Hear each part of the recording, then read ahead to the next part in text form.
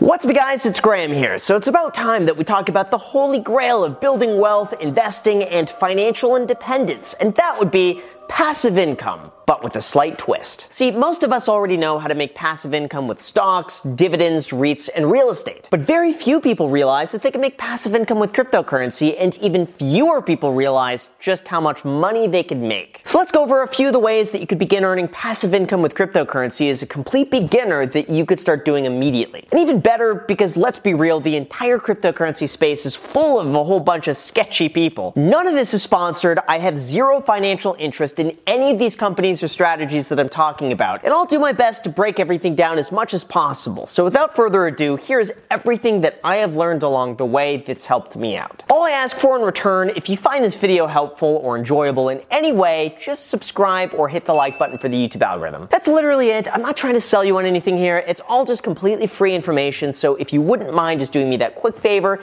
thank you guys so much. Now with that said, let's begin. Alright, so first, the easiest and most straightforward way of making passive income with cryptocurrencies through what's called an interest-bearing account, which is likely the quickest way anyone could get started. Just like you could go to the bank, deposit your money, and get a lovely 0.5% interest rate, you could deposit your cryptocurrency throughout several exchanges, earn a preset return depending on the amount you hold, and believe it or not, the return is actually pretty good. Like I said, none of this is sponsored, but as a few examples, BlockFi pays as high as 4.5% on Bitcoin, 5% on Ethereum, and 9% on USDC. Celsius pays even more at up to 8% on Bitcoin, 7% on Ethereum, and nearly 11% on USDC, and Voyager pays the same interest rate regardless of how much you hold on the platform. For myself, my thought is that if I'm planning to hold on to the underlying cryptocurrency anyway, I may as well earn some interest in the process. Otherwise, I'm leaving money on the table for what probably amounts to just a few minutes worth of work. It would be kind of like choosing to keep your money in cash under a mattress instead of moving it over to a bank to get paid interest. The concept is the same, but the money you make is drastically different. Now, usually at this point, the go-to question is, how are they able to pay out such high interest rates when banks are barely able to pay out anything? And that, I gotta say, is worth discussing. When you deposit money on one of these platforms, they're gonna take that money and then lend it to retail and institutional investors at a higher interest rate than they pay you. It's really no different than me saying, give me your money, I'll pay you a 5% interest rate, and then I can lend that money to somebody else at 8% while I profit the difference. Now, as for why stablecoins pay significantly more than the rest, well, there's universal demand for a stablecoin that's pegged 1-to-1 to the US dollar, they're a lot less volatile, and in a way they could be riskier. For example, most exchanges pay a little bit more if you stake Tether. Likely, that's because it's not audited and guaranteed to actually be backed by real currency, and there's a chance it's all just funny money being printed out of thin air. There's also the risk that with stablecoins, they're not as strictly regulated or backed by FDIC insurance, and there's very little transparency about the inner workings of each token. So in the event something happens, there's a chance your money could all be gone. There's also a chance that the entire cryptocurrency market could collapse, or you become too reliant on an exchange that could halt transactions and withdrawals with no advance notice whatsoever. And then your money is stuck until you reach customer service, at which point,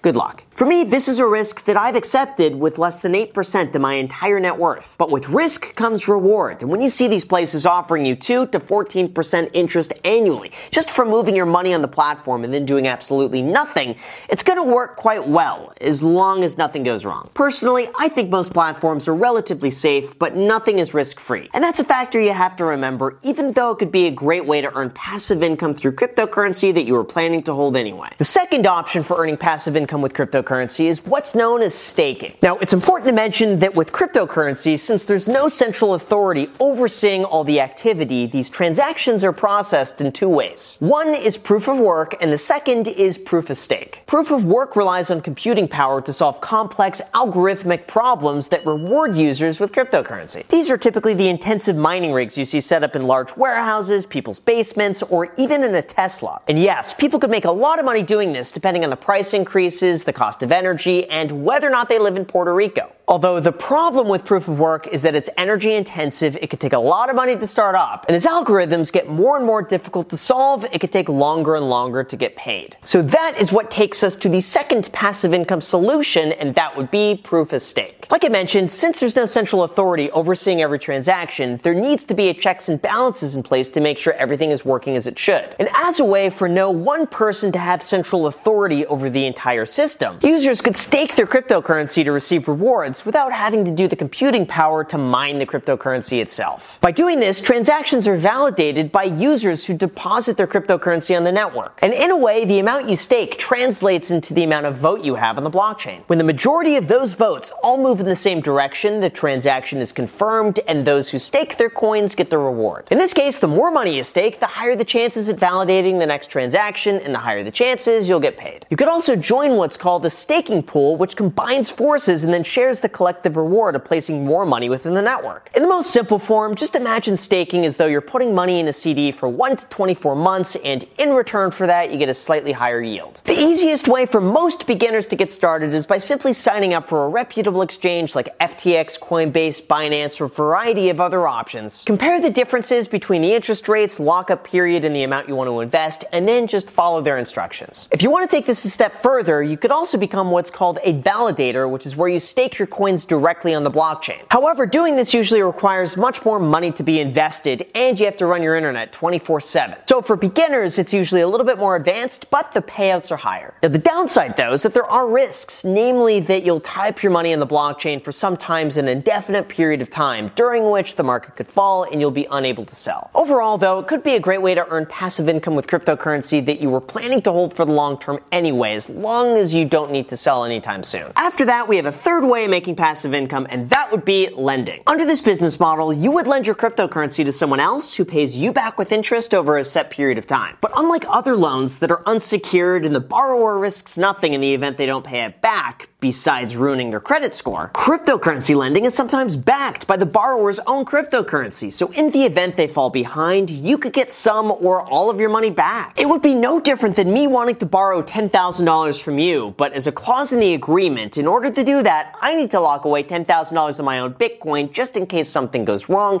and you need to get your money. No, even better, but because these loans are built around smart contracts, the blockchain takes care of all the terms for you, so the process is entirely automated and you never have to worry about trying to track somebody down for payment. Now, even though this is a website that I've not personally used, Aave seems to be one of the more popular platforms which matches borrowers and lenders together in one place and then pays users back in interest with the Aave cryptocurrency. As a borrower, you'll be able to take out a loan in equivalent to the amount of money that you hold on the platform. For example, if you have $100 worth of Ethereum, you would be able to borrow a maximum of $82.50. Now, if your $100 worth of Ethereum drops below a value of $85, that position will automatically be sold off to pay back the lender and reduce the risk of a default. But as an investor, you'll be able to issue a collateralized loan paying an interest rate that constantly fluctuates by supply and demand. In this case, the more supply there is and the more people want to lend out their cryptocurrency, the lower the interest rate you'll get paid. Or the less supply there is and the more people want to borrow cryptocurrency, the higher the interest rate you'll get paid. The risk, however, is that borrowing and leverage only works so well until it doesn't. And in the event of a market crash, things could go south pretty quickly. Also, as far as I'm aware, there's nothing stopping anybody from doing what's called an infinite leverage loop, where they deposit $1,000 in Ethereum,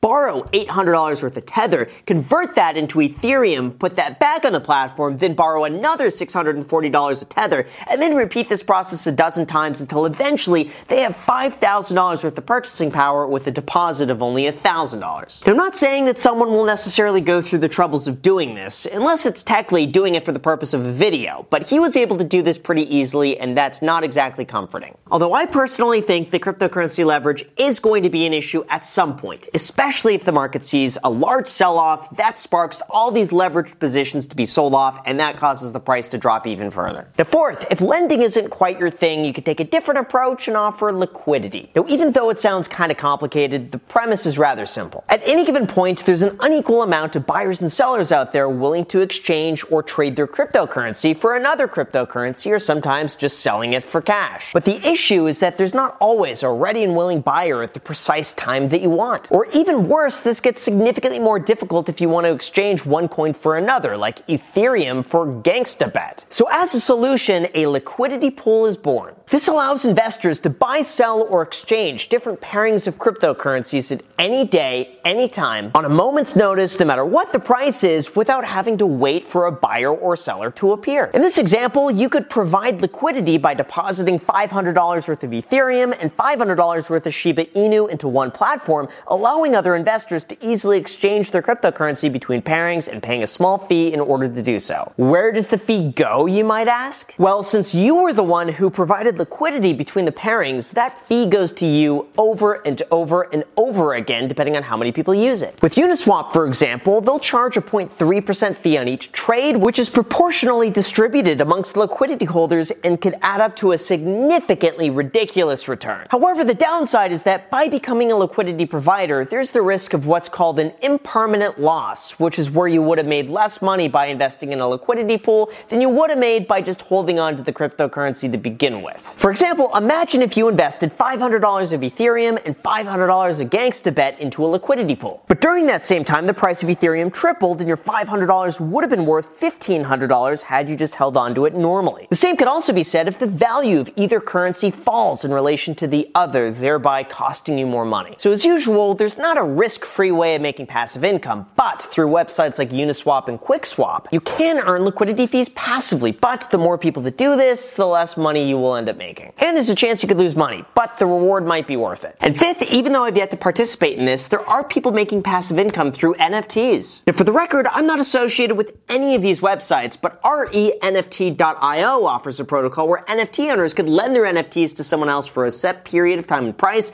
with the assurance that after that time frame is up, the person gets their asset back. Why would anyone do this, you might ask? Well, just like people rent a Lamborghini for a day to show off to their friends or even rent a Rolex for an entire month, people could rent NFTs to display. There's also the possibility of renting out gaming NFTs to different players as a way to level up their character. There's also the chance to earn NFT royalties anytime it changes hands in the secondary market. For example, if you make some digital artwork, the original creator might receive 5% of the sale price every single time their artwork is resold. The process is entirely automated, and if you're in the business of minting NFTs, it could be quite profitable. However, just like with anything, the bigger the reward, the bigger the risk. And arguably, NFTs are that much more difficult to liquidate in the event you need the money quickly or in the event the market drops. So overall, in terms of my own thoughts, personally, I think these strategies are worth exploring. But for most people, simply staking or holding their coins in an interest-bearing account would be the easiest approach while maximizing the amount of work and minimizing the risk involved. Of course, nothing is risk-free and there's always a chance you could lose money. Although to lessen those odds, it's always a good idea to use multiple exchanges, spread your money throughout as many different places as possible, and insulate yourself from the chance that something happens to one of them. But as a way to earn a little bit more money without being actively involved, all of these I think are at least worth looking into. And this is how I've been able to make an extra $65 a day, every single day, 24/7,